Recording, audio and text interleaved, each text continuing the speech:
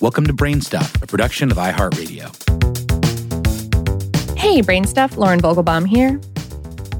It's not quite the notes of blackberry with oaky overtones that you might find in a Cab Sav, but marine scientists recently called on wine chemists to determine why plastic smells like food to seabirds. The chemists found out that when plastic is left in the ocean, it gains a hint of the sulfur compound dimethyl sulfide, or DMS, which is a chemical released by algae. And even though it's stinky, DMS's odor has been likened to rotten cabbages. That smell is like a dinner bell for some long-billed super sniffer seabirds.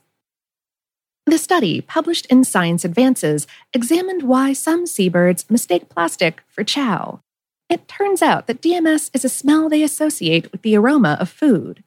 Once they realize they haven't found food at all, it's too late. They've already got a snootful and a bellyful of plastic.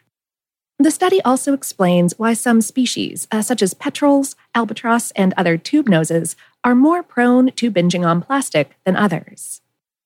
The study's lead author, Matthew Savoca, who participated in it as a graduate student at UC Davis, explained the researchers' angle in a press release. He said, "Animals usually have a reason for the decisions they make. If we want to truly understand why animals are eating plastic in the ocean, we have to think about how animals find food." Tube noses had already been shown to follow their noses to food. And so the first step for the study was to learn what plastic smells like after it's been in the water. The scientists loaded pellets of 3 common types of plastic, high-density polyethylene, low-density polyethylene, and polypropylene, into mesh bags and tied the bags to a buoy in the ocean at Monterey Bay and Bodega Bay off the California coast. 3 weeks later, the bags were collected, and then the wine experts at the UC Davis Robert Mondavi Institute for Wine and Food Science were called in. A chemical analyzer showed that the plastics smelled of DMS, thanks to algae that had coated the plastic. The chemical is released when animals such as krill, a tube-nose favorite food, eat the algae. This works to alert the birds to the presence of a meal of their own. It's a case of having a world-class sniffer not being a good thing. The researchers found that the seabirds that follow their noses via DMS to food are almost 6 times more likely to ingest plastic as other birds. A 2015 study estimated that an alarming 90% of seabirds eat plastic. Sharp pieces of plastic can injure their internal organs, while soft pieces can affect body weight, since plastic takes up space in the stomach without giving any nutrition.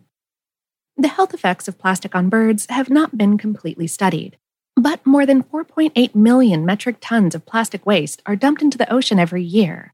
Some estimates put the amount as high as 12.7 million metric tons. So this is another good reason to reduce, reuse, and/or recycle your plastics.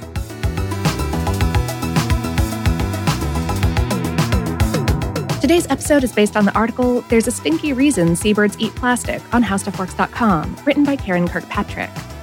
Brainstuff is a production of iHeartRadio in partnership with HowStuffWorks.com and is produced by Tyler Klang. For more podcasts from iHeartRadio, visit the iHeartRadio app, Apple Podcasts, or wherever you listen to your favorite shows.